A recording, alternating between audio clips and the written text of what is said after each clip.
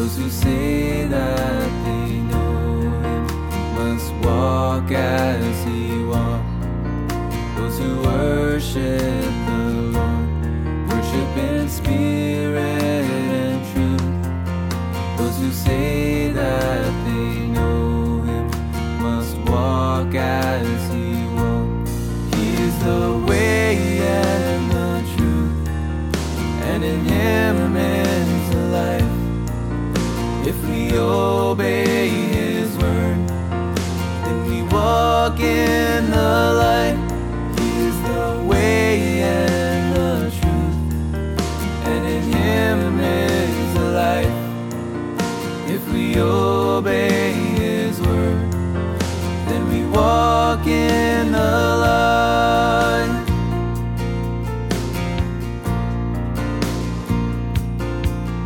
If we say that we know him, but we don't keep his word, then we walk in the darkness, and the truth's not in us. If we walk in the light, we will have fellowship sweet, and the blood of Jesus will cleanse us from sin. He is the way and the truth, and in him is the life. If we obey his word, then we walk in the light. He is the way and the truth, and in him is the life. If we obey his word, then we walk in the light.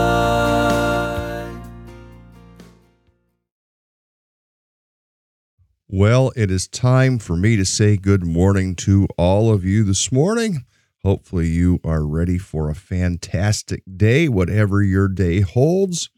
And I just want to encourage you in that day. We are in the 4th chapter of Ephesians. We're picking up this morning at verse 7 and going to work our way down through verse 16, hopefully within a reasonable amount of time, and God's gifts for godly gain for God's church really is what the title that I've given this morning, because God has given us certain types of gifts, people as gifts, and this morning I want us to consider what some of this has to mean to us and what the goal is ultimately. The goal is that we would all be built up and that we would all be encouraged and in the body of Christ. And there are all kinds of different ways that happens, a variety of different ways. I have got my place that I serve, and when I stay in my lane and I stay faithful to my lane, it's a good thing. And it's the same in any other lane. When I say lane, I'm talking about an area of service, that when you stay faithful in your area of service, the kingdom of Christ is built up, the body is strengthened, and people are blessed, and people grow. But it isn't all just about, the consumerism that sometimes is rampant in American Christianity. It can actually be a very good and godly thing when it's functioning as it needs to. And so we're going to pick up this morning in verse 7. Let me read that verse for you. It says, but to each one of us grace has been given as Christ apportioned it. I mean, he's given grace. He has measured out grace. He has measured out the gifts the way that he wants them to go. And I have certain gifts, you have certain gifts, so that there's grace in overcoming. Some of us have more struggles, more trials, more difficulties, because apparently God believes that you can handle more of those struggles and more of those trials, and it is making you a stronger person. Some of us, we have different types of trials, different types of struggles. We have the struggles of things not going right, or the struggles of finance, or the struggles of health, or the struggles of relationship, or any number of struggles, but God will give us the grace to get through what those struggles are in our lives. To each one, grace has been given as Christ apportioned it. But then there is also the aspect of grace that is given in terms of spiritual gifts and spiritual abilities and things that you can do. And some might not classify as spiritual gifts and abilities, but technically, any ability, any skill you have is an ability or skill that God has given to you, even though it might not classify. And I'll put that in quotations, classify as a spiritual gift, but to realize all skill, even the skill sets, come from God. Like my friend Roger, who was able to make wonderful, wonderful things like this beautiful pen set here.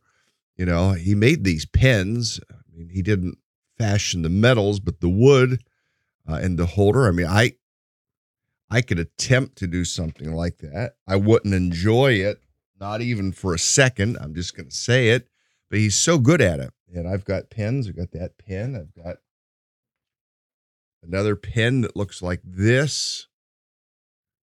It's a lovely pen, bullet tip pen, and kind of I don't know if you can see it there, but he has those skills. Some have musical skills, which may also sometimes be spiritual giftings.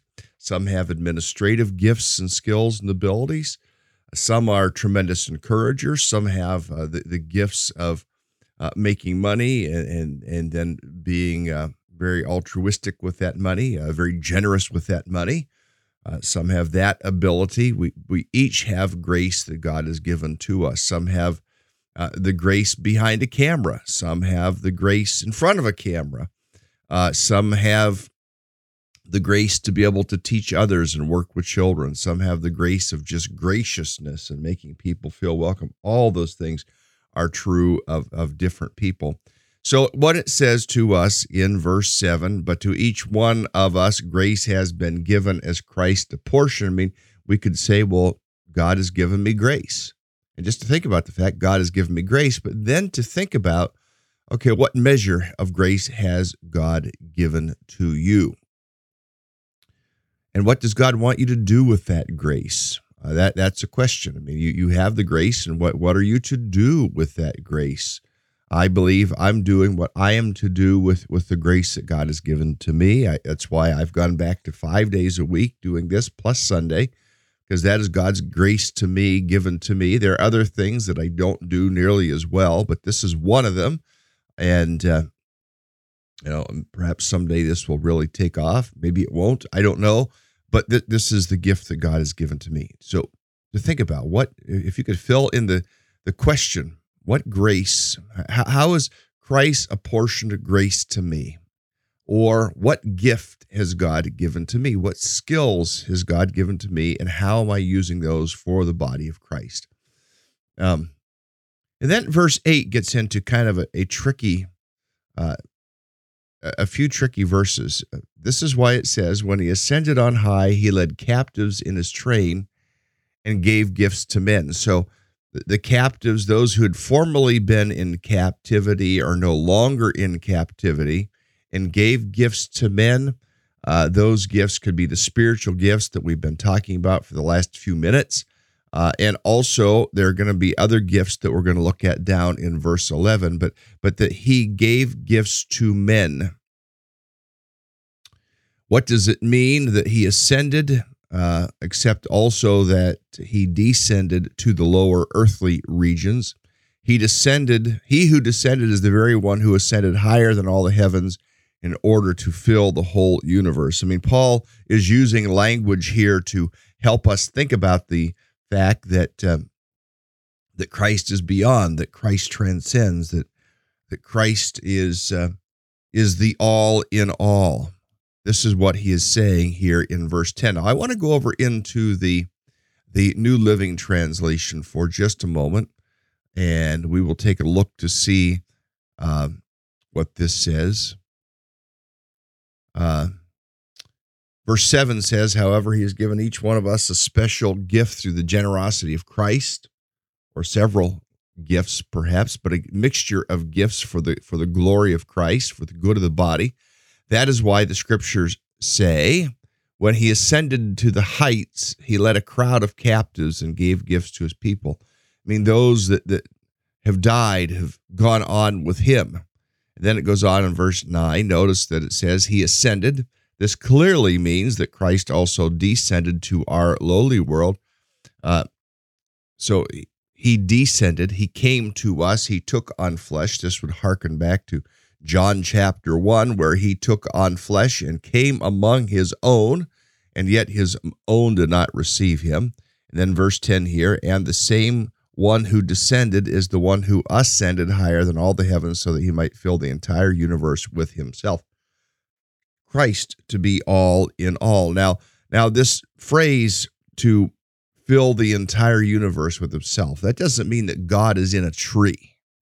That doesn't mean that God is in a flower. It doesn't mean that God is in a rock. It doesn't mean that God is in a stream.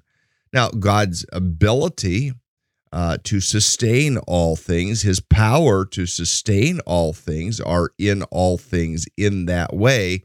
But some people take it so far as to say, well, Christ is in a tree. We should never cut down a tree because Christ is in that tree. No, this is not what it means. Or we shouldn't swat a fly because God might be in that fly. No, this is not what that means. That's called pantheism, which is a false teaching. God is not in all things in that way, but when it says so that he might fill the universe with himself, it means that everything finds its ultimate purpose, its ultimate meaning in Christ. And for us to think about when Christ will be the all in all over all creation and over all mankind, and when every knee will bow to him, that he will reign supreme, that he will be preeminent. This is what this means in this way. Now, let me take us into the message here, and let's see how the paraphrase takes this, just to see if there's some insight we gain. Now I transition from multiple versions for a reason. Some are translations, some are paraphrases, because I want you to learn how to utilize a variety of translations and paraphrases to try to capture the full meaning of God's word. Now, someone asked me the other day, they said, well, in this translation it says this, but in this translation it says this. How do you know which one is right? And I said, aha. This is the answer. We don't have the ability to translate verbatim from Aramaic, from Greek, and from Hebrew the intent of everything that they're saying. And so as a variety of scholars look at word placement, in fact, if you were to take the Greek text and translate it and write it word for word, and just leave it in that order, it wouldn't make a lot of sense to us, actually, because their syntax, the way their grammar worked was far different. Translators had to move the words around because we tend to have a subject and a verb and then another subject. Greek language didn't function like that, and so translators would look and go, well, we think this is what it means, or we think this is what it means, but by and large, it does not change the broadest meanings of all the words. And some translators will look at a certain set of manuscripts. Other translators look at another set of transcripts. But by and large, through and through, the entirety of the Scripture gives us all that God would want us to have, and some of those areas of discrepancy really don't change the reality. I think the person was asking me, and I know who it was who was asking me, was asking one place it says forgive 7 times 7, another place says 70 times 7. Which one is it? And why is it different? And that's when I was giving the explanation of some of the challenges of translating at times. Now, let's look at the paraphrase. Is a little bit different here because it isn't a translation. It is a translation, but then it kind of goes beyond that to try to make it even friendlier. Verse 7, it doesn't mean you should all look and speak and act the same, this idea of unity that was in the earlier verses. Um, out of out of the generosity of Christ, each one of us is given his own gift. So there's diversity in the body, diversity of giftings, diversities of abilities, diversities of ways of thought, and we need to learn how to embrace those things. Verse 8, the text for this is, he climbed the high mountain. He captured the enemy. He seized the booty. He handed it all out in gifts to people. Now, Eugene Peterson is taking this in the sense that when he released us from our captor, he then gave us gifts. He released us. He delivered us. He brought us out of captivity and gave us gifts so that we would be a blessing. It's true, is it not, that the one who climbed up also climbed down to the valley of the earth? And the one who climbed down is the one who climbed back up to the highest heaven. He handed out gifts above and below and filled heaven with his gifts, filled earth with his gifts. Now, I will stop there before we get into verse 11. But just to think about all the gifts that the deliverance of Christ brought to us, that you've been given gifts, I've been given gifts. You are a gift to me. I am a gift to you. We are a gift to the body. We are a gift to the world. And for us to come back and say, what difference will we make in the world? What difference will we make in communicating Christ? What difference will we make in making Christ known? The gifts that we've been given. Now, I do want to get into verse 11 here, because it does talk about some things, and I'm probably going to look at my phone some to read an article or aspects of an article to think about what these verses have to say to us. He handed out gifts. Now, here are specific gifts: gifts of apostle, gifts of prophet, gifts of evangelist, gifts of pastors, and gifts of teachers. Now, Peterson puts it pastor-teacher in the same vein, but that is inaccurate. Let me go back to the NIV 84. Let me pull it up to the top of the screen so you can see it. It was he who gave some to be apostles, some to be prophets, some to be evangelists, some to be pastors and teachers, for the reason, verse 12, to prepare God's people for works of service, so that the body of Christ might be built up.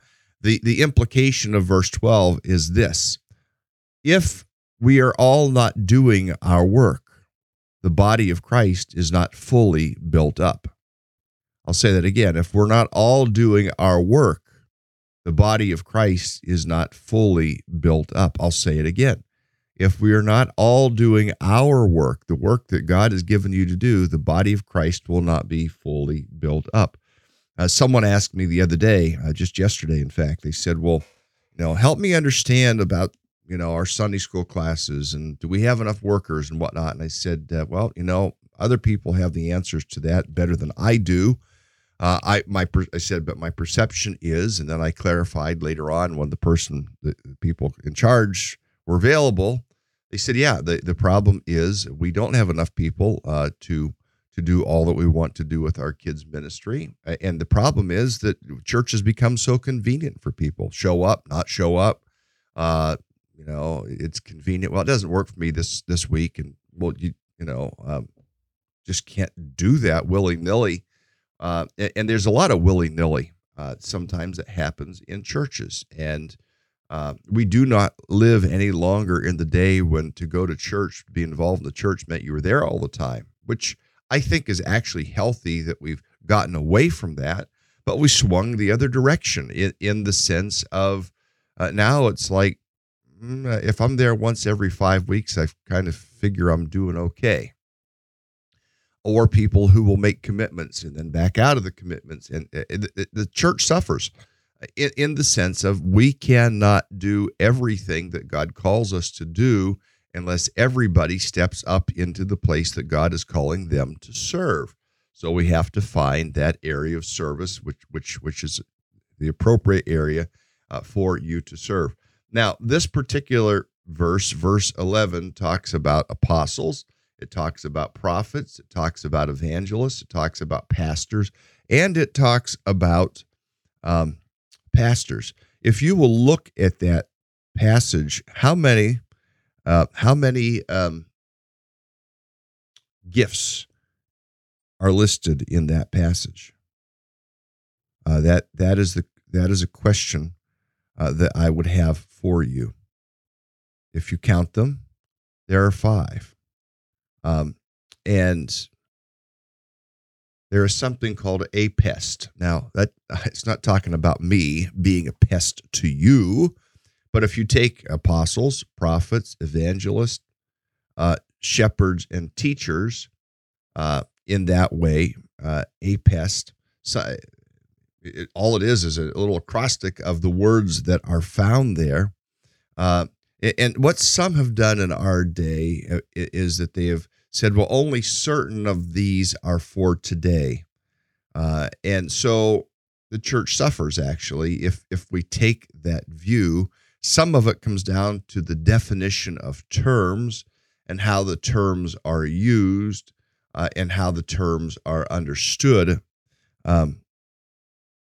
So a pest is apostles, prophets, evangelists, shepherds, and teachers. Apostles. I'm going to read this from this site, from this article. Apostles extend the gospel. As the sent ones, they ensure that the faith is transmitted from one context to another, from one generation to the next. They're always thinking about the future. They're bridging barriers, establishing the church in new context, developing leaders, networking translocally. In other words, not only locally, but beyond the locale.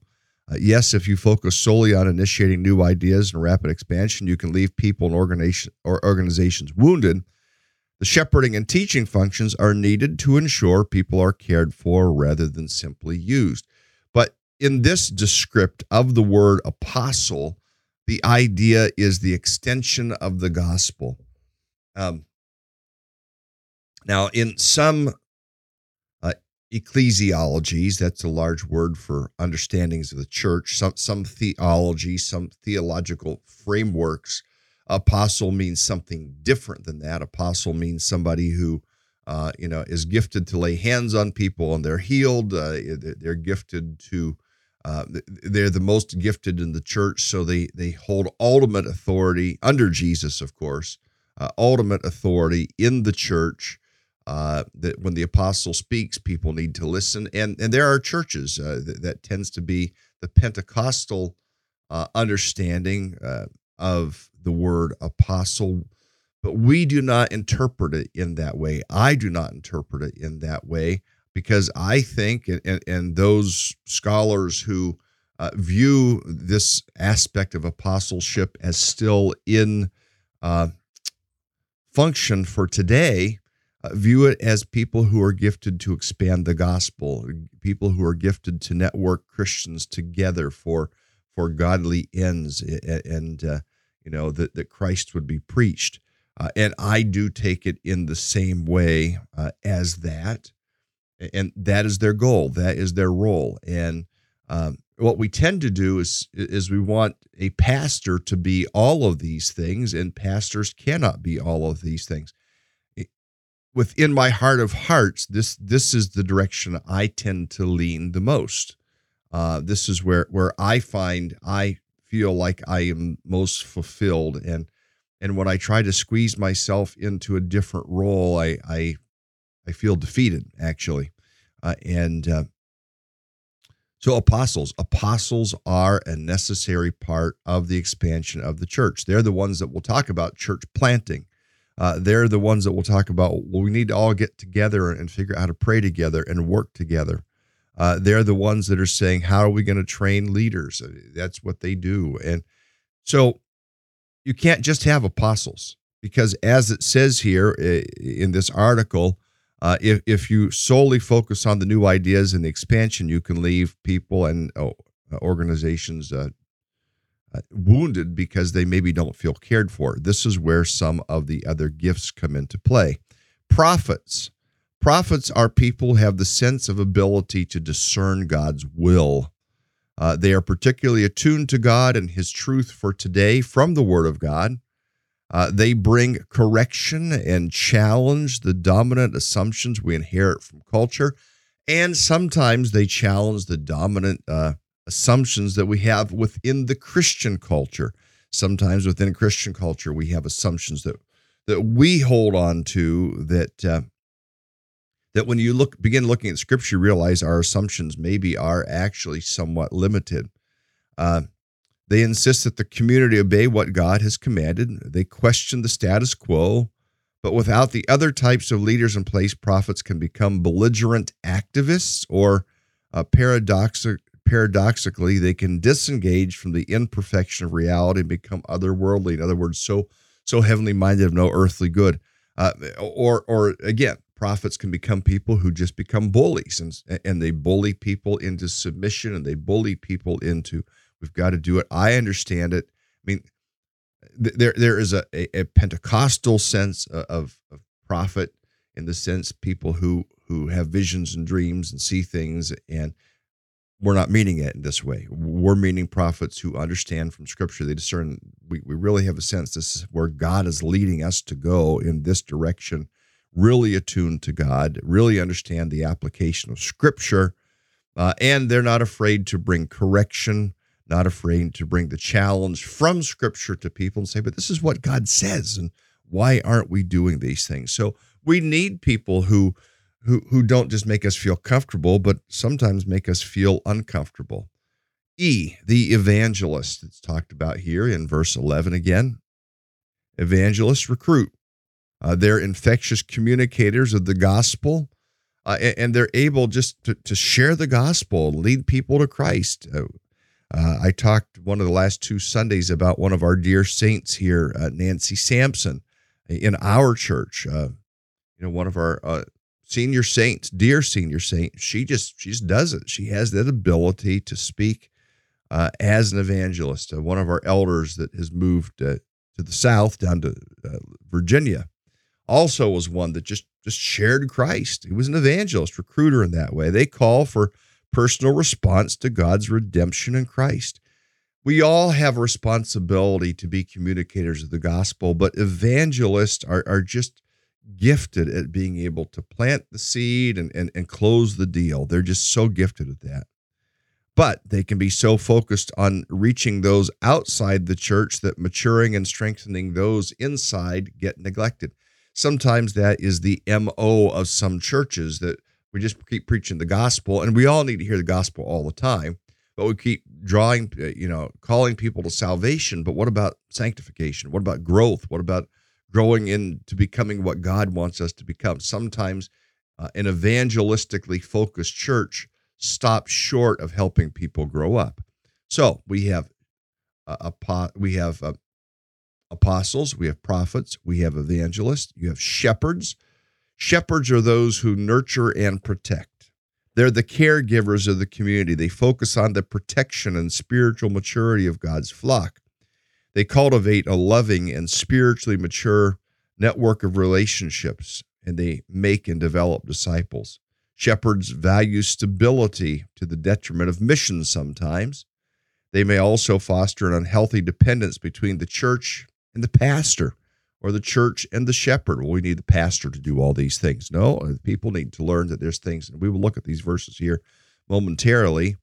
I might have to come back to this passage tomorrow. And then there are teachers. They understand and explain. They're communicators of God's truth and wisdom. They help others remain biblically grounded. They help communicate God's word in a way that is understandable. They guide others toward wisdom. They help the community remain faithful to Christ's word, and they help them to construct transferable teaching, transferable doctrine. Without the input of the other functions, though, teachers can fall into dogmatism or dry intellectualism. They may fail to see the personal or missional aspects of the church's ministry. So this is APES. This was developed by a guy by the name of Alan Hirsch, and I was exposed to this packaging of thinking of this verse, probably 13, 14 years ago, perhaps, just to think about how the church needs to have all the gifts functioning in this way. The church needs apostles pushing us to expand. The church needs prophets helping us to calling us to stay true to God's word. The The church needs evangelists helping us to spread the gospel locally and within the body of Christ to the non-believing world around us. The church needs those that are teachers to help us clearly understand the Word of God, and it needs pastors to care for us. But what's happened is we've taken all five of those and kind of rolled them into the term pastor. And so now the pastor is viewed as being one that's supposed to do all of these things. That was never God's intent. God gave five different giftings to his people so that his people would grow into all that they are supposed to be. Notice what it says in verse 12. He gave all these gifts to prepare God's people for works of service so that the body of Christ might be built up until we all reach unity in the faith, in the knowledge of the Son of God, and become mature, attaining to the whole measure of the fullness of Christ. All five things help us toward this end. And we have to ask ourselves, are we growing in the unity in the faith? Are we growing in our knowledge of the Son of God? Are we becoming more mature? Are we beginning to attain the whole measure of the fullness of Christ? Now, what happens? I'm going to have to come back to this tomorrow because I don't want to go super long today. But are we becoming more like Christ? I mean, that can be the question. Are we taking on the full measure of Christ? Is our character more like Christ? Are our priorities more like Christ? Are we all reaching unity in the faith? Are we growing in the knowledge of the Son of God? Those things. I mean, there's things for us to ponder, things for us to consider, things for us to evaluate within our own lives, but not only within our own lives, within the life of the church. Unity in the faith. Unity takes a lot of work. Unity takes a lot of forgiveness. Unity takes a lot of understanding. Unity takes a lot of communication. Unity takes a lot of humility. Unity takes putting yourself out there for someone else. Unity takes putting your own ways aside for someone else. And we are to reach this unity in the faith and knowledge of the Son of God to attain the whole measure of the fullness of Christ. Well, hopefully you are growing. We'll continue this section tomorrow. I don't want us to go long. I want you to think about, what is your role? What has God called you to do? Where do you plug in consistently? And I mean, yeah, churches sometimes say it all has to happen within the walls. You need to be able to answer the question how you're serving Christ, either inside the walls or outside the walls, or a combination of both. I mean, we need more Sunday school teachers. We need more Sunday school assistants. Absolutely need it.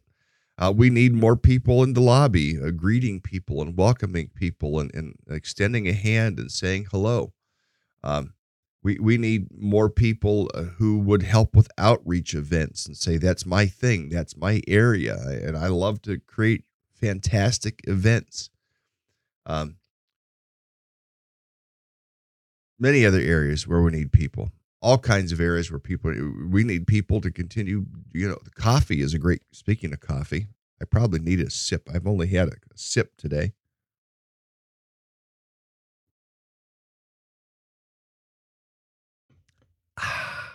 Yes. Making coffee, right? Greeting people, helping with events, all kinds of things, all kinds of ways that people can serve inside the church. But then there are ways to look at serving outside the church as well. We serve Christ wherever we live, and some are called to serve outside the walls of the church. But the key is for us to know what God has called us to do, and to go after it, to do it. Now, Claire talks about something here. God put a burden in my heart for the salvation of my Filipino friends. Salvation of people comes about through prayerfulness. It comes about through the opportunity of hearing the gospel. Wouldn't it be cool if this little church here in Morrill, Maine, could offer a Filipino service? And maybe it's only once a month, but I don't speak Filipino, but maybe you do something like that. Jacob and I were talking about that. There people in our church keep running into more Hispanic people, Hispanic speaking people. Say, what if we had a Hispanic group here or a multi-ethnic? But that those people would be reached, not just so that we have, it's cool this church has multi-ethnic, or it's cool this church has Filipino, or it's cool this church has Hispanic, but that people are being reached for Jesus Christ and the church is being established. That would be the thought. That would be the goal. Well, friends, I'm going to stop there today. I'm going to get you into your day. The question for you to ponder is, where is my area of service for which God has gifted me, to which God has called me? And what are you doing about that? Whether it's inside the walls of the church or outside the walls of the church. And how is that serving to build up the body of Christ? That's a question for you to ponder, to think about, and then to say, Lord, help me to serve. APEST. You can look up Alan Hirsch, HIRSCH, if you want to, APEST, or put the APEST, APEST test in there, or do a little bit more reading in that area, because I think it is very helpful. Some of us would tend to run away when we see some of those words, because we think of, Pentecostalism, and yet that is exactly it, Fran, as Fran has in the comments there, and Alan, ALAN. But to think about a different application of those words and the necessity of them for our day, that we all might grow to become all that Christ wants us to become. Well, Lord, we give you the day today. We ask you to help us walk with you, to rejoice in you. That, Lord, when you say yes, we rejoice. When you say no, we rejoice. When you say wait, we rejoice. And that, Lord, we go about wanting to serve you as we live our lives. We look to you. We trust in you. Help us to glorify you with our thoughts. Help us to glorify you with our words. Help us to glorify you with our actions today. All for the glory of Jesus, we pray. Amen. Well, friends, that's a wrap for today. I'm going to get you on into your day. Have a fantastic day, everyone. I will see you again tomorrow.